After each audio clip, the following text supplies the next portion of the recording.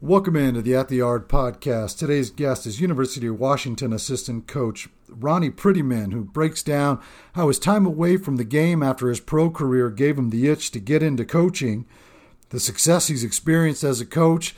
We'll take a deep dive into recruiting at the University of Washington and all that it has to offer. All that and much more on episode 55 of the At the Yard podcast.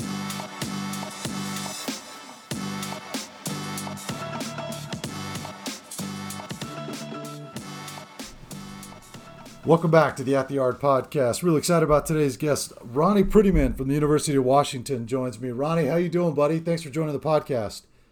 Hey, doing well, Les. Thanks for having me, man. Yeah, man. So, like everybody else, I got to imagine it's the first time in a long time for you. You're not on a ball field this time of year. What sort of things you doing to keep yourself busy, and, what's it been like for you? Yeah, it's definitely been different for all of us that are in this profession. It's been nice, though. I've had a lot more family time than I've ever had, especially this time of year. So, I got 2 young kids, so it's been fun. We've been able to do some family hikes up here in Washington and enjoy some of the stuff that, to be honest, I hadn't really taken advantage of in the state since I got up here. So that part's been, kind of nice. And obviously, being around a lot is different for all of us. So tough times, but we're definitely trying to make the most of it. And, hopefully I won't have this much free time in the future ever again. So, but for right now, we're trying to, embrace it and try to do as much stuff as a family as we can. Yeah, the family time certainly is the silver lining for not only coaches, but, for us as well. And, being able to spend some time with them is awesome. But, let's jump in, man. You're a SoCal guy, Ronnie. I mean, you through and through, you played your high school ball at Los Al and spent a year at Cerritos College. And, what was the thought process for you, or what was was it a lack of opportunity, or what is it that led you to Cerritos College after prepping there at Los Al? Yeah, I was a two-sport guy. I played basketball and I played baseball, and actually I really thought that my future was going to be in basketball until probably closer into my senior year. And it was a different time back then, so guys weren't getting recruited as young, and things were a little different with how that all went. So yeah, I didn't have much opportunity, and kind of got some scout interest as a senior at Los Al.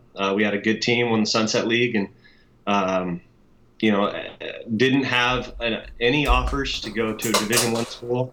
I had some Division II schools and NAIA and Division III schools that wanted me to play both basketball and baseball.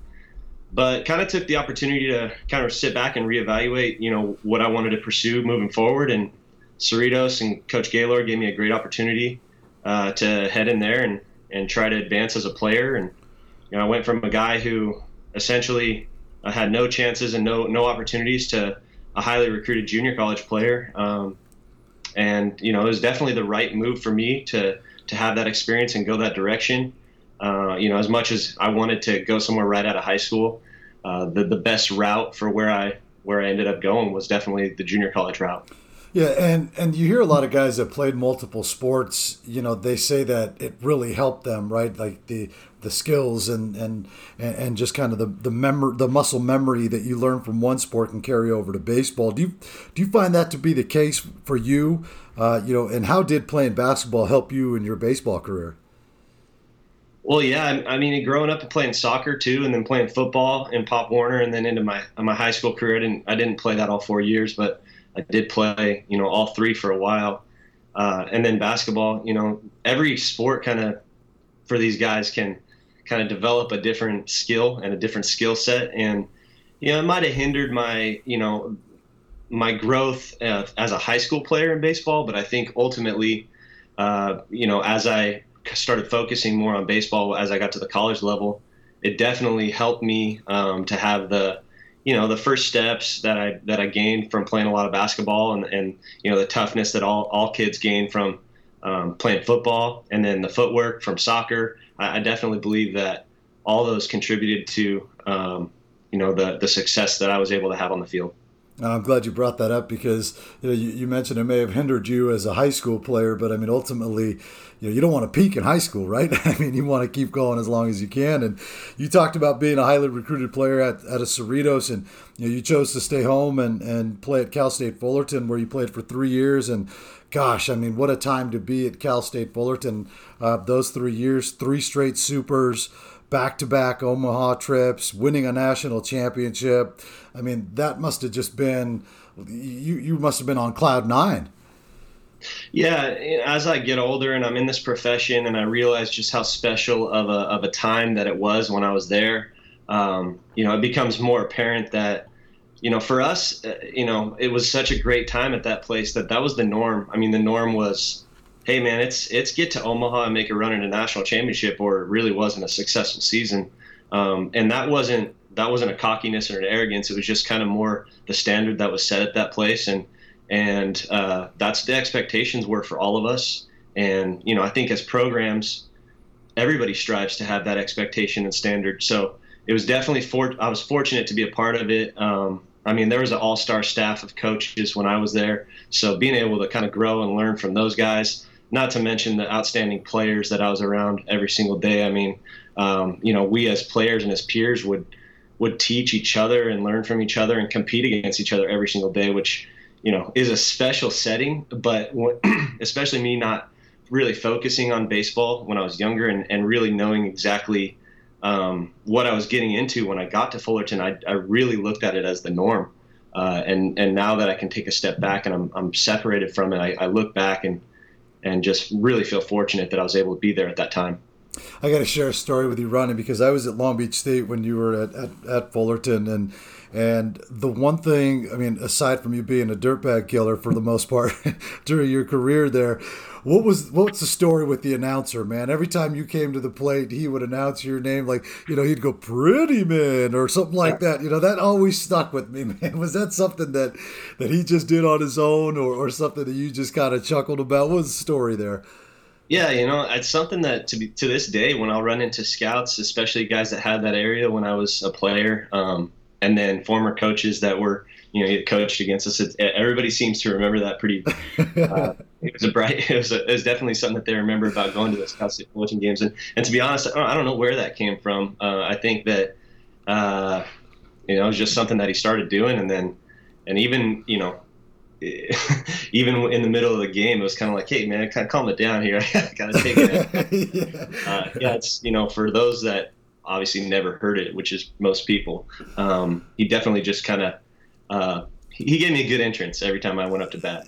Yeah, and as a Long Beach State guy, I mean, I'm sitting there and it was like salt in the wound. And then of course, most of the time you would come through and it just compounded it, man. But that was pretty funny. You guys also, Long Beach had, I mean, that staff they had, was pretty incredible. So I think any advantage or energy that the announcer could provide us, when we're going up against Weaver and Alvarez and Ramos and Vargas and all those guys, man. I mean, he was trying to help us out any way we could.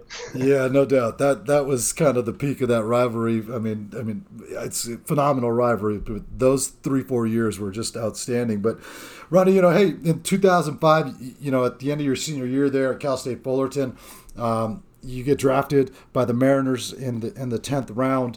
Now, did you have an opportunity after your junior year to play pro ball with the draft, or did you just decide, hey, I'm coming back for my last year? Yeah, I mean, we all go into this and we try to create opportunities for ourselves to, I think anybody that wants to play in the big leagues is trying to get into pro ball at the right time.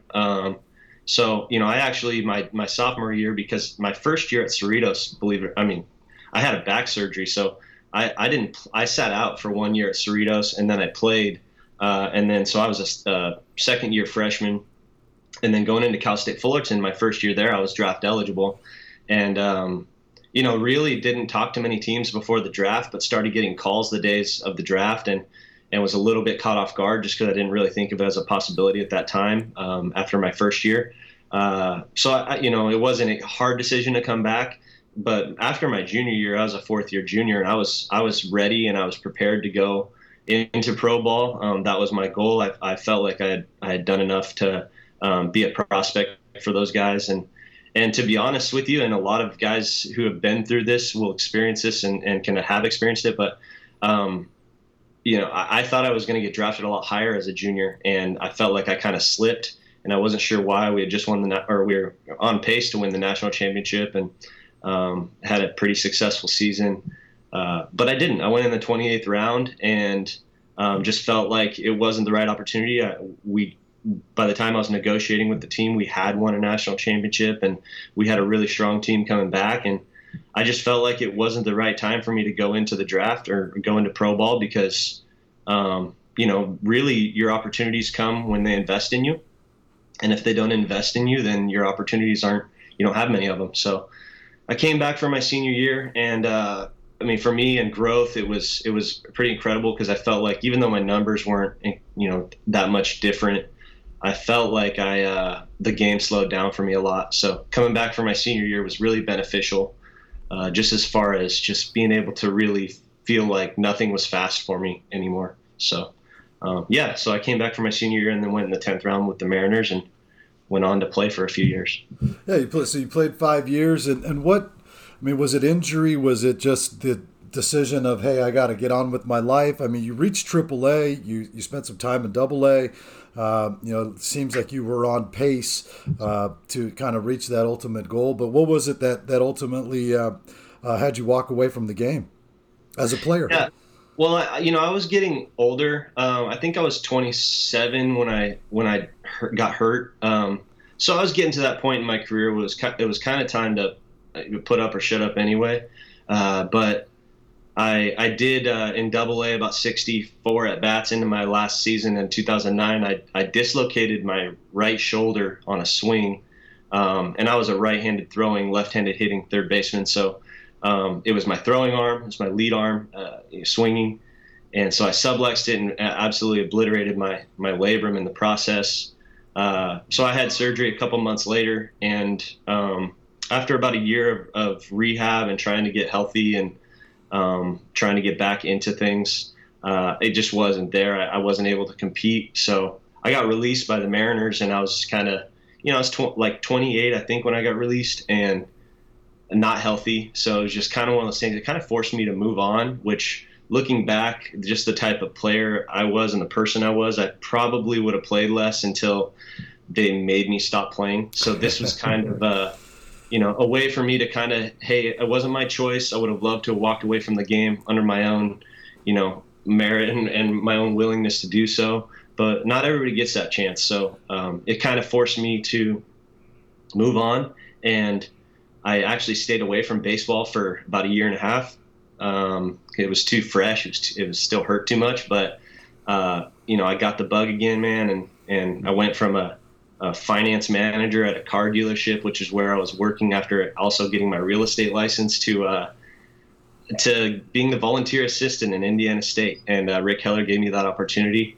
And, having that conversation with my wife at that time was awesome because she understood and knew what I was trying to do. So she said, hey, you got this good job and we have benefits and I don't have to worry about, because she was back in school. And I said, hey, I want to leave that to go make no money and work for free and put in long hours and get back on a field. And she said, hey, I knew it was a matter of time. So that's awesome. That's really awesome. And when you get to Indiana State, you guys had some success there, right? You reached the Eugene Regional there in 2012. First regional Indiana State's been in since 1995. You were working with hitters. Your hitters had a lot of success in your 3 years there. At that point, did you know, hey, this is it, right? Like this is what I'm going to do the rest of my life, sort of deal. But obviously, right? If you left a really nice, high-paying job or a well-paying job with benefits, but I'm curious, while you were doing that job, was it while you were rehabbing, while you were playing pro ball, or even back to your college days? At what point did you decide, hey, I think coaching might be in my future? I felt like I never really defined that as my future, but I would say probably subliminally, or, in the back of my mind, I always knew that I was going to be involved in athletics at some point. My dad, growing up in our household, my dad was an administrator, and and had a great career doing that for a long time. Athletics was always part of our family dinners. My mom was a music teacher, so she taught band and choir, and so music was also a big part of our family. And so as far as like getting two different sides of two different things, we provided some balance. But athletics was always a big deal for us. So I knew that I always wanted to be involved in that, just because I love the competition. I love the atmosphere. I love being around players and guys that really want to work. So it's probably in there the whole time. Definitely being away from the game was much needed for me after I got released, but getting back into it made me really be able to step back some days, especially those awesome days when you're out on the field and it's a great, the weather's awesome and there's a buzz in the stands. Just being able to kind of really embrace that and appreciate it. Yeah, so after Indiana State, you come home, if you will, right? You spent a year as a volunteer coach at Cal State Fullerton. Was that just an opportunity to get back on the West Coast for you, or what was the thought process there for you? Yeah, that was a difficult decision because we had kind of considered buying a home in Terre Haute. I really liked working with Coach Hannes, who's the guy who took over for Rick Heller after he left, and Brian Smiley, who's an assistant there, is a really close friend of mine. So I felt like we had a really good thing going. But the opportunity to go back and be at my alma mater and learn from the guys that were around the program at that time, it was an opportunity that I felt like I had to take, and I had a supportive wife who we're both from here, so it was a chance to kind of get back to where our roots were, and her family's all out here, so kind of too good of an opportunity to pass up. I definitely wanted to be advancing in my career, and went from a paid assistant back to a volunteer assistant.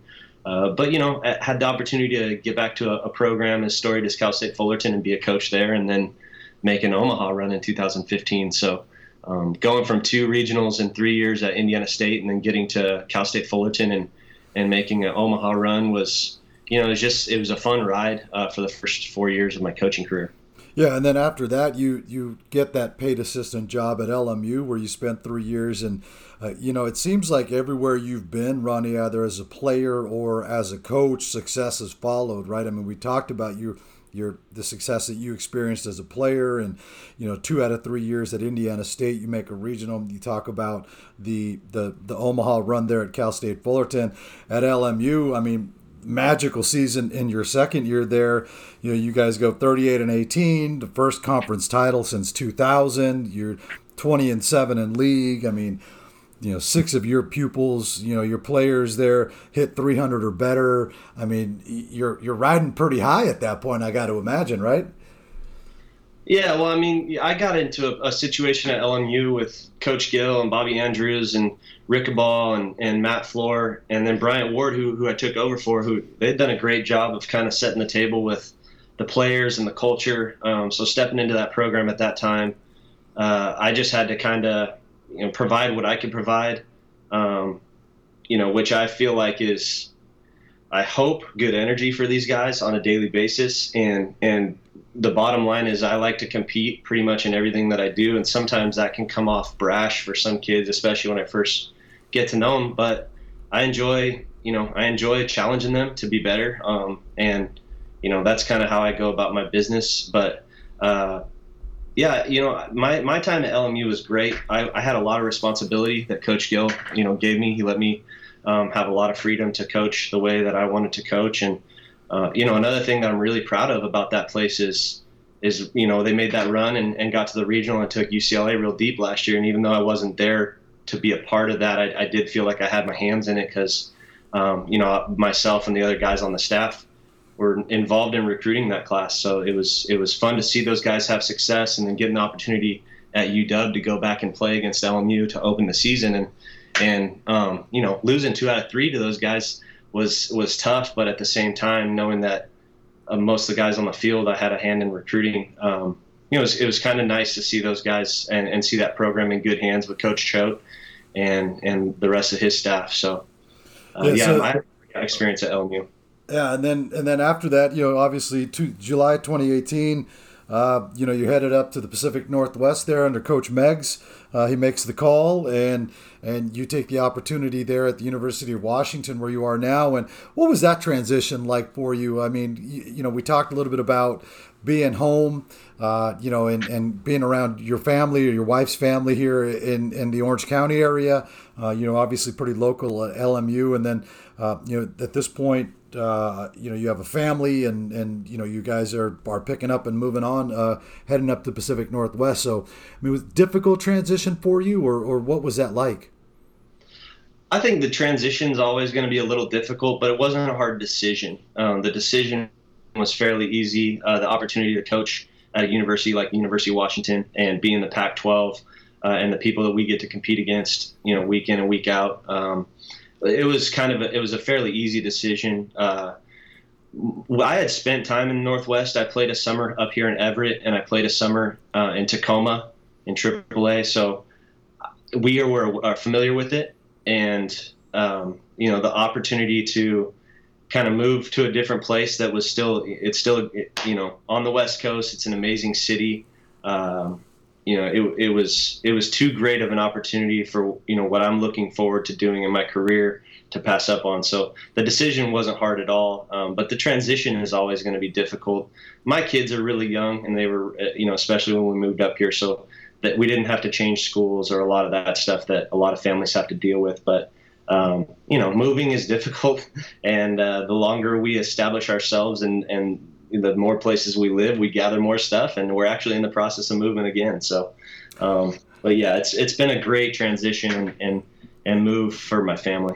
Yeah, and Coach Meggs, a very successful coach, when he was at Chico State, and now has had a lot of success there at UW, and when I think you blend kind of then Coach Kribbe there as well. I mean, I think when you kind of combine the three of you guys, it's really something else when it comes to recruiting, where Washington has had a lot of success here under Coach Meggs, particularly as it relates to Southern California and California as a whole. You guys have some players coming in this year who are very talented players, very recognizable names. But let's talk about recruiting to Washington. I mean, beautiful facility there, the new stadium, the Husky State ballpark there. Couldn't be any nicer, right? I mean, it's beautiful. We resources wise, I mean, it makes it tough for anybody to beat us. We're able to provide from facilities to just the perks of being at a place like this for our student athletes. We're able to provide things that a lot of schools can't, and you couple that with the staff that Coach Meggs has put together, and the guys that he's had work for him in the past, and the culture that he has and the work ethic that he has. It's definitely a great place to be. We want to make sure that we don't lose guys in the state of Washington without at least a fight. But on top of that, we're going to also go outside the state and go to places like California, where it's as good a talent as anywhere you'll find in the country. And what we're finding, we feel like, is that we're going to be competitive in this league with anybody. So we've been going head to head with other teams in the league, and we're going to make it tough on them. So just because we are in the Northwest doesn't mean that we're not going to go in there and try to be in the mix on some of these guys from Southern California or Northern California or the center of the state, or even into other states, Nevada and Arizona. So we'll go nationwide. We've got Texas kids on our team as well. But yeah, so we're gonna stay home and try to get the best guys out of Washington, and ultimately know that we're trying to put together a roster that's gonna compete to go to Omaha every single year. And to do that, we're gonna supplement with great players out of California as well. You mentioned when you were talking about the draft, that opportunity comes when they invest in you, and I got to imagine that that's a strategy or something that you implement into your recruiting.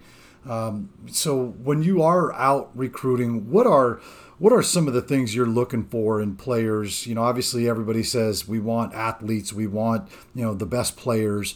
But there's only a handful of those guys that kind of fit that bill. So when you look beyond, the high level athleticism, or the quote famous end quote guys. What sort of things are you guys looking for in players? I know that for myself personally, what I want to see is I love guys that love baseball, and that doesn't mean that they love showcases. And that's not nothing wrong with that, but that doesn't mean that they love to get the invites to all these different events. What that means is they thrive and they have a presence about them when they're between the lines. And I don't think that that's something that that is easy to see all the time. And so as I've kind of grown as a coach, I've learned to just kind of trust that when I see it. And there's players that I think sometimes either maybe will be on or I've been on in the past where people might say, man, why is he like that guy so much? And a lot of it can come down to, if a kid is in love with this game and is willing to put in the time on their own, the sky's the limit for those kids. So I think that has to come first. It has to be more important than how good the swing is or how strong the arm is. I think that you have to find guys that love this game and love to compete at this game. And if you get enough of those guys on the field together, you're going to win. So I think that was the formula that was so successful at Fullerton. We looked at a team that was essentially had some blue chip guys, but for the most part, it was just guys that really like to compete, that were really athletic, and we're going to put extra time in the cage and challenge each other on a daily basis. And I think that is always going to be the formula. There's a lot of guys out there that they want to make sure their numbers are good. They want to make sure their metrics are good. And that's really what they focus on. And then the game comes, and that's not the fun part for them. And I don't think that that's the types of players that we want to recruit. And you see a lot of that, right? I mean, I'm sure you like most coaches are get to the ballpark early type guy, and that's really when you can see that, right? Like when see how a guy interacts with his teammates, see how he interacts with his coaches. Is he out there warming up with intent? Is he just kind of going through the motions? And I think that's a really important element for players to understand. Would you agree with that? Yeah, I think, any coach that does this will tell you want to see how the guy is in the dugout. You want to see how he is with his parents and with his friends and how he treats people and how he respects umpires. And that's something that, maybe not everybody does, but I'm pretty quick to cross a guy off the list if I feel like he's disrespectful. And because I know that stuff festers, and you can train that a little bit, but for the most part, a lot of those kids, the way they're raised is kind of what's instilled in them as important. And we can bring a bunch of guys on that we're going to have to change, or we can just recruit guys that kind of fit what we're looking for. And for me, it's how a guy looks at the pitcher when he's going to step in the box. It's the competitiveness of that. It's how a pitcher is ready to focus on getting the hitter out as opposed to focusing on his own mechanics and battling himself on the mound. So that's a thing that I think that you can pick up on if you're really paying attention. And it's easier to pick up on that. The reality is it's easier to pick up on that stuff the more experience you have and the more you've been around it. So I feel like that's just something that I'm trying to get better at and continue to get better at every summer and every fall that we're out recruiting. Yeah, and recruiting, I'm glad you touched on it there on the summer, right? I mean, it's such an important part of the recruiting process, right? Because obviously during the spring you guys are with your own program and you may be limited in terms of views on players. So, when players are out in the summer, there's so much going on during the summer. How do you as a D1 coach and a D1 recruiter prioritize where you're going to be to be out to recruit? I mean, are you looking for events that offer the most opportunity to see guys, where there's 100 games over the course of a week, like some of the events that take place out in Arizona, or are you a little more selective? What's that process like for you?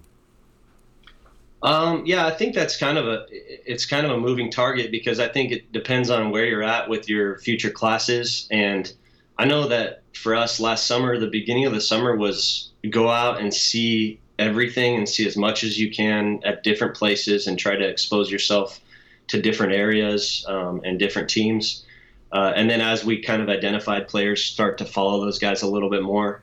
But I think this summer, unfortunately right now, we're not going to be out for a while, but I think this summer would have been a little bit more, hey, let's be specific to our needs.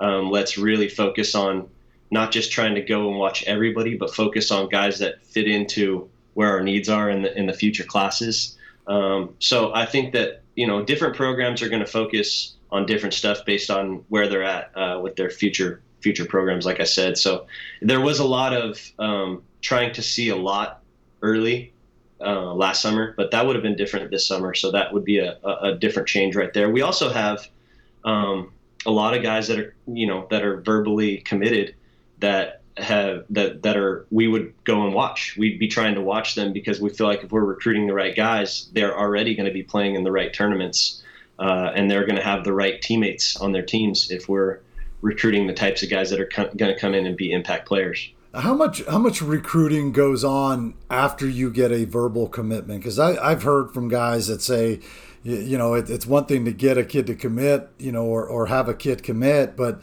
I mean, that's when the recruiting really starts is what some guys have told me. Do you find that to be the case where you're still recruiting guys until the ink is on the paper?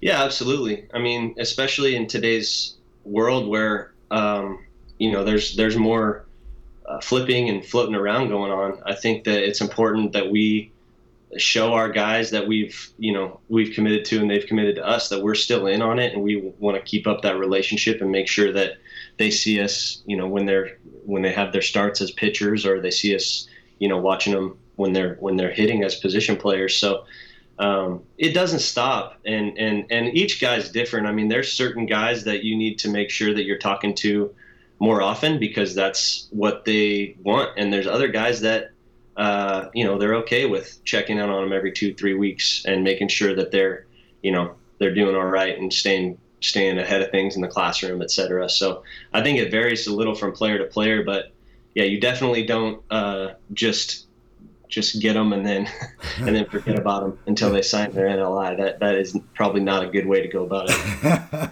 Yeah, exactly. That whole relationship piece, and you continue to cultivate that. And I wanted to touch on this because we mentioned it a little bit. Real quick, I would say too that it's a great opportunity for you to validate some of the things you liked about them, and also challenge them. If you already have a kid that said he wants to come to your place, if you have the relationship with them that you can challenge them and say, hey, I was at your game, man, and what happened on this, this play, what were you thinking? Or, why weren't you running on this play when you should have been running harder? You could have got an extra base. I think that's an opportunity to kind of see how they react to that kind of criticism, because they have to understand that when they step on campus, it's not going to be, just the, hey, how's it going?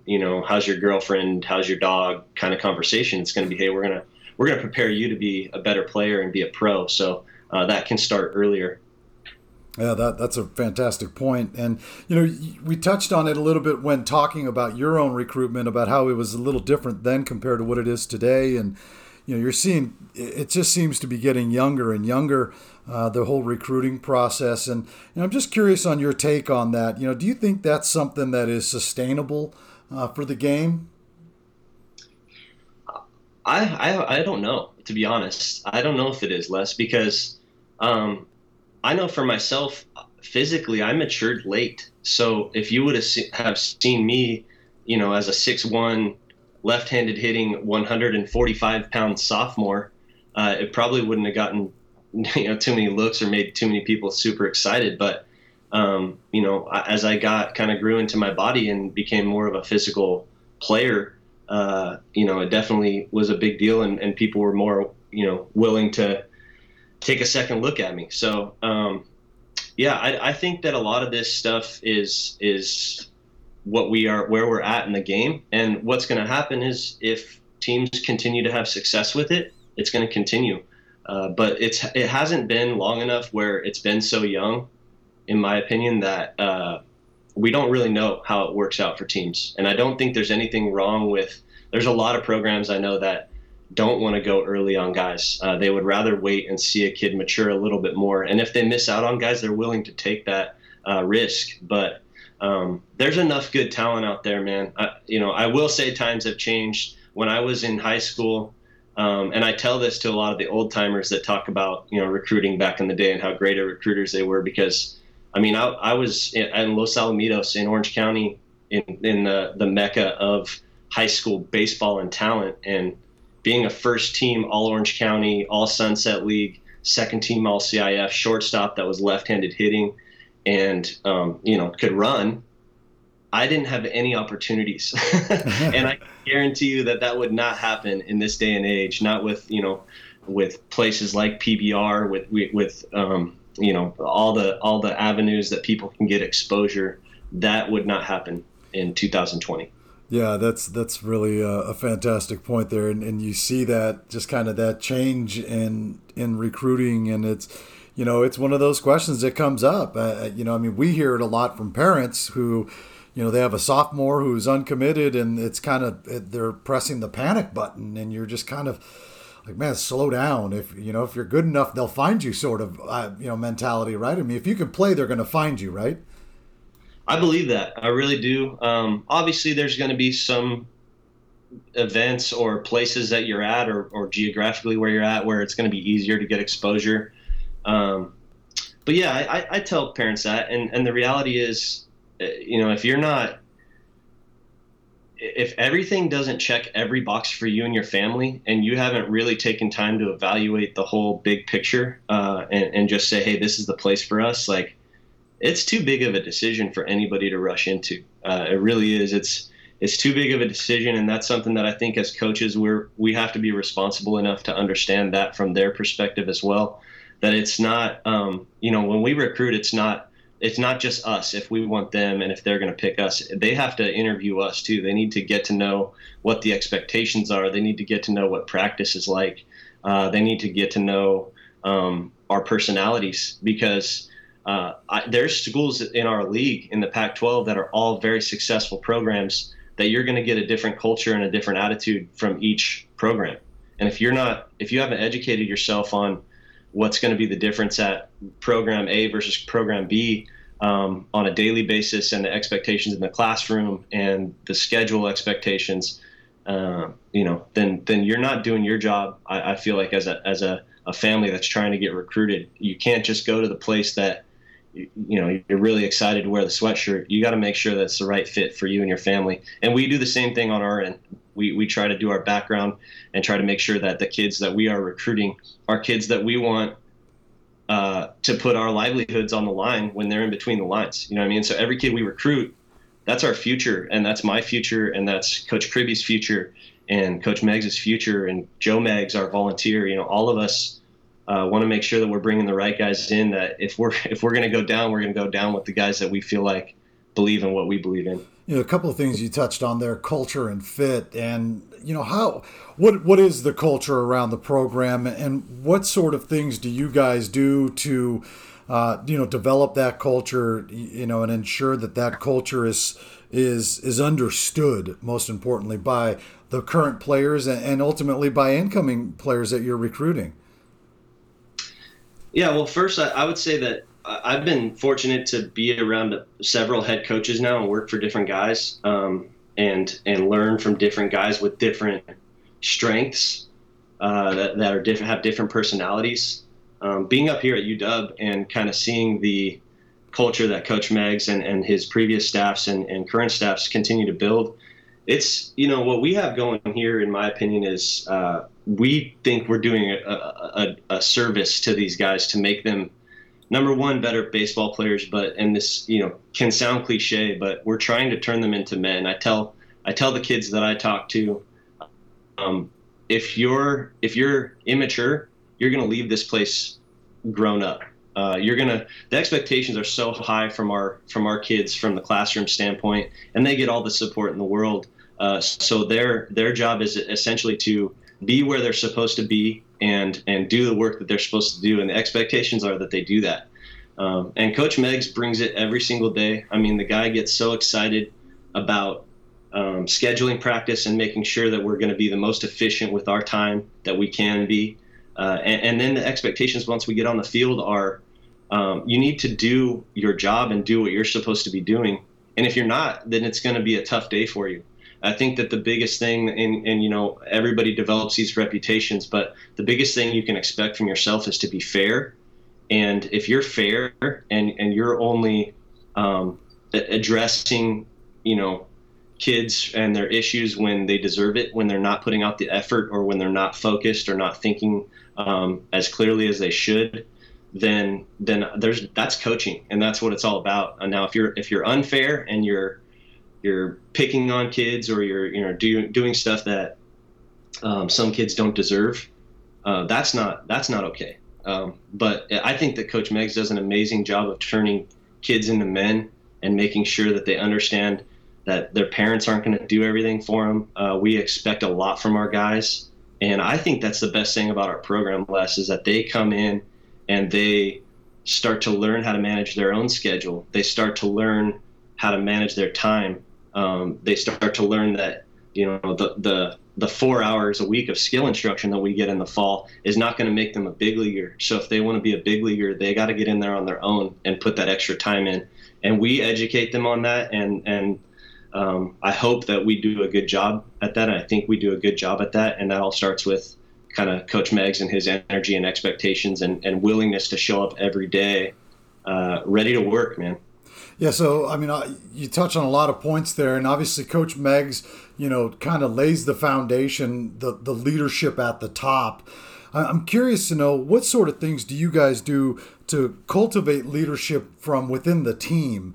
Generally you find, you hear that, the best player on the team is the best, he's the leader, but I've been on teams and I'm fairly certain you may have been as well, where, the best player isn't always the leader, because of, maybe different personality traits. So what sort of things do you guys do at UW to cultivate leadership within the program? Yeah, well, we have our team captains, and coach relies heavily on them to make sure that he'll involve them in decision making process, from discipline to how we're feeling, where our energy's at. So he really tries to empower those guys, and then the leadership for those guys is obviously something that's earned, and the respect that they earn from their teammates, and that can come from the guy on the bench that brings it every single day, or like you said, could be the best player, doesn't have to be the best player. So I think that empowering those guys and making sure that they do have a voice is the best way to create a culture and a situation where there's a lot of self-policing going on. It's not, hey, let's get into screaming matches every day, and that might happen here and there, or there might be some hard feelings, but it's more so just a level of expectation where that the guy standing next to you as a player expects a lot from you, and then if you're not giving it, you're going to hear about it, and I think that that's how the players self-police themselves the best. And I always say that, or I can always remember my experience as a player where you just didn't want to let the guys down that are standing next to you, man. And that was in BP. That was if we're doing a hit and run drill, that was during conditioning. If you wanted to give up, you just couldn't do it. You couldn't give up because the guys standing next to you weren't giving up. So when you create that, it's a lot easier to have great leadership, and it's a lot easier for your team to really develop their own personality, which is, I wasn't a part of it, but I know that the 2018 UW team that went to Omaha, they had their own personality, and Coach is smart enough to let them ride with that if it's going to help us create the culture that we want.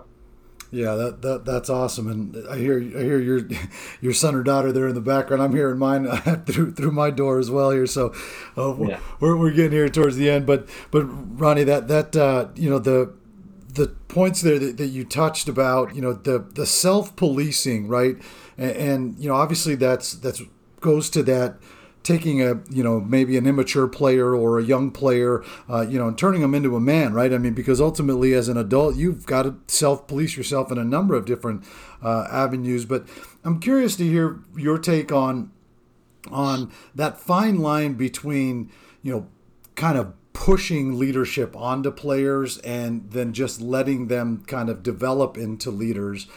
Because you hear a lot about it, right? There's some coaches that, maybe have been somewhat successful or not very successful who, the knock on them is they try to force leadership, right? So how do you balance that where you want guys to self-police themselves and you want them to develop into leaders, but you don't want to force it upon guys?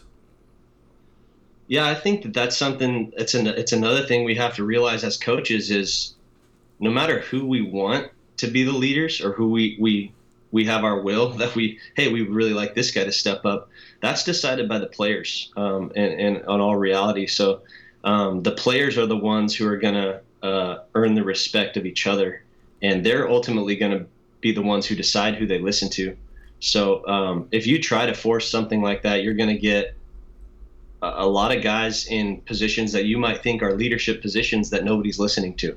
So we don't always know the pulse of every single thing that's going on when they're at home in their houses at night, after practice and all that stuff's done. So how they act when they're off the field is stuff that we don't always get to see. So we can't say that, hey, this guy's got to be a leader, because when he goes home, he's a jerk to everybody, and disrespectful and doesn't clean up after himself or isn't a good roommate or whatever. So we don't get to see all that stuff all the time. So it's almost we're not educated. We're ignorant to how they are when we're not around. So we can't pick those guys. They have to kind of evolve and decide for themselves. I think that every coach can say, from when new guys step on campus, and you might have 7 to 10 new guys every year, the guy that you might have thought is going to take this team over and be a leader by the time the spring comes, he might not be even in the picture. And then a guy that you thought, hey man, this guy just stays quiet and keeps to himself and works hard every day, by the time spring comes along, he might be the one speaking up in team meetings and saying, hey, we need to improve on this and be better here, and we need to bring it a little bit better. Yeah, that's awesome. And I want to shift gears a little bit, Ronnie, and talk about the cancellation here of the spring season for you. Personally, personally, and then professionally, what's been the most challenging thing for you to deal with the cancellation of the spring season? Well, I think that if you're in this profession, people that don't really understand what our day-to-day is like, you're just so used to going. You're so used to being busy all the time, whether it's working with the team and coaching, whether it's recruiting, whether it's scouting reports. So just going from having a lot of stuff to do and staying busy, which is kind of what we signed up for, to essentially just trying to figure out a way, okay, how can we make our guys better? We're in a situation that is so new to all of us that there's a lot of discussion early on, like, hey, let's use this time as our advantage to make guys better and figure out a way that we can use this as an opportunity, as opposed to just saying, hey, when we get back, we'll get back to work. So we've tried to do a great job with that. We have 2 hitters meetings every week that actually are done now, because we'll be in study week next week and then finals week, because we are quarters, so we're not done with the quarter yet. So and we have 2 pitchers meetings, and we have a team meeting every week. And my goal as a hitting guy during this time is to give them stuff that, hey, how can I get better when I don't have a tee or a ball or a cage or someone to feed me front toss or someone to throw BP? How can I get better? And my job right now is to help those guys understand that. Okay, well, for our team, I put together a set of YouTube clips to give them stuff that they can work on with their setup and stride, and try to have stuff that they can literally do in their bedroom at home to create feel, to create the move that they want to make that doesn't even involve a ball. So that's what we've tried to do, man, and just make sure that with all this free time that we do have, we're so fortunate as a society to have all these podcasts and all this cool stuff to listen to and get better at, and trying to be involved in as many of those as I can has been helpful, and listening to people with different points of views has been helpful. So yeah, just, using it as an opportunity, man. And we've had some great conversations with our guys, Les, where we would never have had those conversations if this hadn't happened. So getting more into their brains and building more trust and understanding how each guy's thought process works has been the benefit of all this. And now when we come back in the fall, I think I'm going to understand them better, each guy, and I'm going to be able to give them better cues and really help them because we've spent a lot of time trying to get into their head. You talked there about making your current team better, but you're also, trying to improve your team for the future as well, right? I mean, you may not be able to be out at games to recruit, but I mean, you still have the opportunity to recruit. So what's that process been like during this? Yeah, well, we feel like we have a really good base for where our future is with the guys that we have, committed to the University of Washington, and a lot of that has to do with the hard work that we've been putting in. So I mean, Coach Kribbe never stops. He's relentless, and he and I don't have the same personality, but we work really well together, and we really benefit each other in a lot of ways. So it's been awesome to get a chance to work with him, and we feel like the future is really bright for UW. If people go on your website and see the kinds of guys that we're committing from not only up in the Northwest, but throughout the country and the West Coast and California, we're going to be a force to be reckoned with moving forward. Yeah, do you think what's the impact long term of this cancellation, on the college game? I mean, it's a question I ask every coach on the podcast, and I've had varying answers. So I'm curious to hear what your take is on what's just the long-term impact on the college game, from this cancellation of the spring season, from guys being able to come back, from the draft being only 5 rounds. I mean, there's so many things going on around college baseball, and it's not just, hey, the season was lost. So I'm curious to hear what your take is on the long-term impact of this. Yeah, I'm concerned, man. I'm concerned when, we see programs dropping baseball, and, I hear about coaches having to take pay cuts, and this is already almost an impossible profession to really get ahead in already. We have 2 coaches that are paid besides your head coach. So all the things that I feel like we've been fighting for as a community of coaches, those are probably going to get even bounced back even farther. Unfortunately, I really hope that wasn't going to be the case, but that's what my gut tells me. The third paid assistant and potentially trying to get more scholarships and some of this stuff that we really want to fight for and we want to see happen.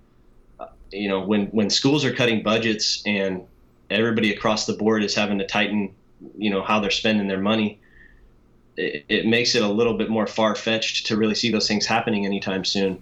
But the reality is that it's a great sport, and we provide such a great source of entertainment for people that come out and watch our level of baseball that we need to figure out how we can move the sport forward. But it's tough because I'm an administrator's son who is at a mid-major with not a lot of resources, and we have to be careful that we don't try to move the sport forward so fast that it makes people drop baseball. So that's I don't know how, but I think the waters are muddy, and I hope that we can get back to some sense of normalcy, soon, because our country needs sports, man. There's a lot of people.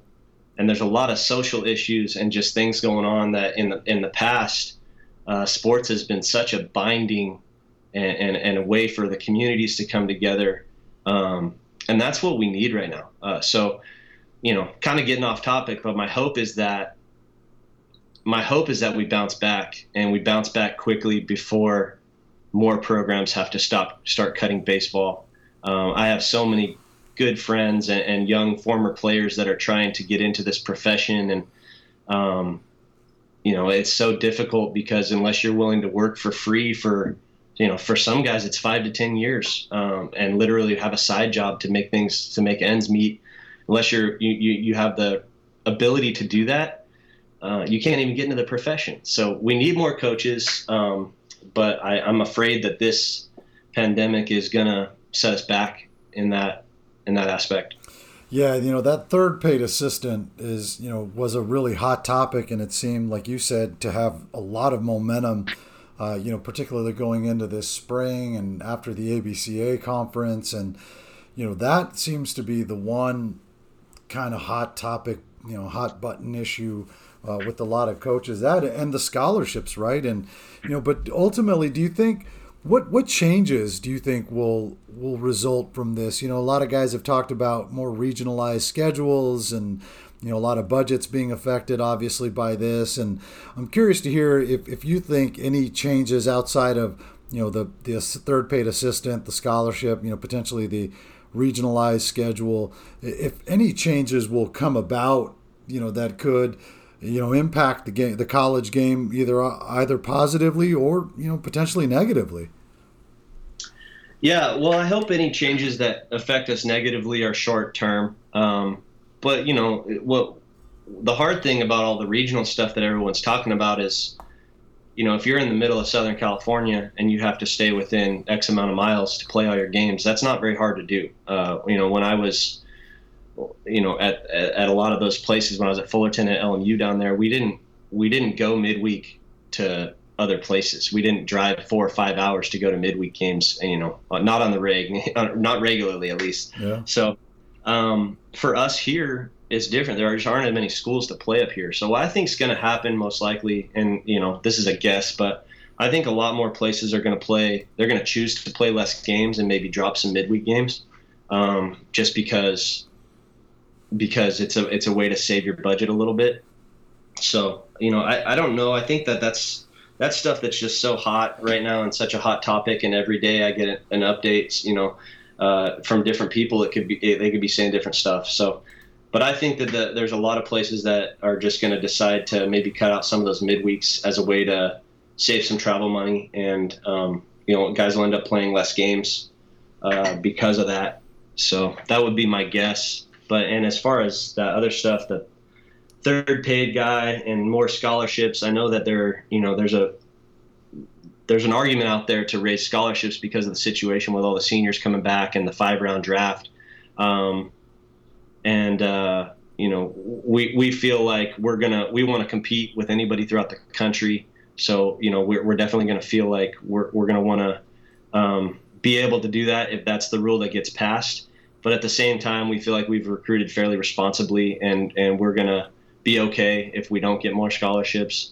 And we're going to have a team that's, ready to make a run at a Pac-12 championship next year with the guys that we have recruited. But I also believe, I would love to see baseball get more scholarships for the kids. What people outside this sport don't realize is that, most of the kids are still graduating with debt when they play this game. And even if they're really, really talented and deserve an opportunity to get their school paid for based off of their accomplishments, most guys still graduate with debt, and that's so unique to our sport as opposed to a lot of the other sports, especially ones that have settings like Omaha and big time fan bases.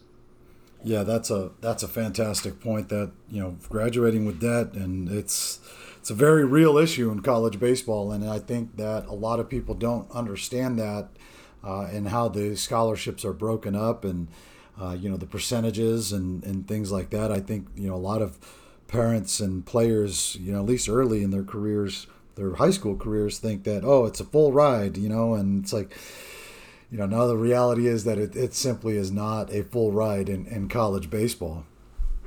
Yeah. And we have to be that's another area we have to be responsible of, is we have to educate the families when you say, hey, we're going to give you a full scholarship. Well, if you're saying that and the underlying meaning is we're going to pay for your tuition, well, there's still a whole room and board check that is going to need to get cut. So somebody's going to have to pay that. So that falls on the families a lot of times. So I think that what we try to do and what schools should try to do, being responsible is map it out for the families when you're talking to them about the scholarship offer and say, hey, we feel this is what we can do but this is what you're going to be left with, and not try to slide anything, and then all of a sudden the kid gets excited, and 2 years later when he gets his NLI, his family realizes that he's on, 42%. Yeah, that's a fantastic point, Ronnie. That was awesome. Great conversation, Ronnie. But before I let you go, we do the podcast rapid fire with coaches, and it's just, a kind of a fun way to end the show here. And, there's about a dozen or so questions here. First thing that pops into mind, just fire away. Don't spend too much time dwelling on it. So if you're game and ready to go, I'm ready to go. You good? Not bad kind of stuff, but I'm game. Let's do it. All right, here we go. Small ball or gorilla ball? Both. Country or classic rock? Country. Costco or Sam's Club? Costco. Easy. In-N-Out or Five Guys? In-N-Out. College football or the NFL? College. Trackman or Rapsodo? Trackman. Favorite vacation spot? Mexico. Cable or stream?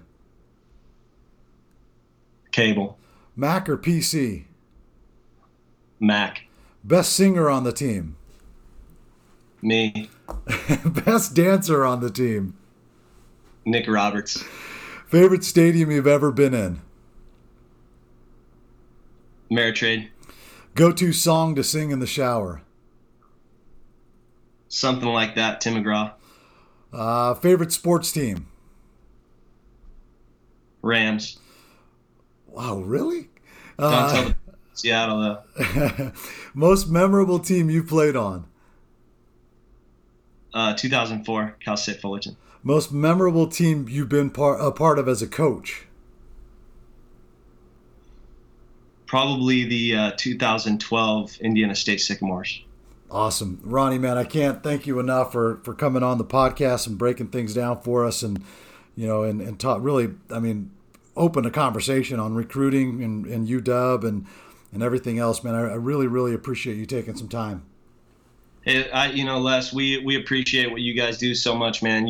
You work as hard as anybody out there, and the guys up here doing the same thing. Dan Jurek up here who runs Washington.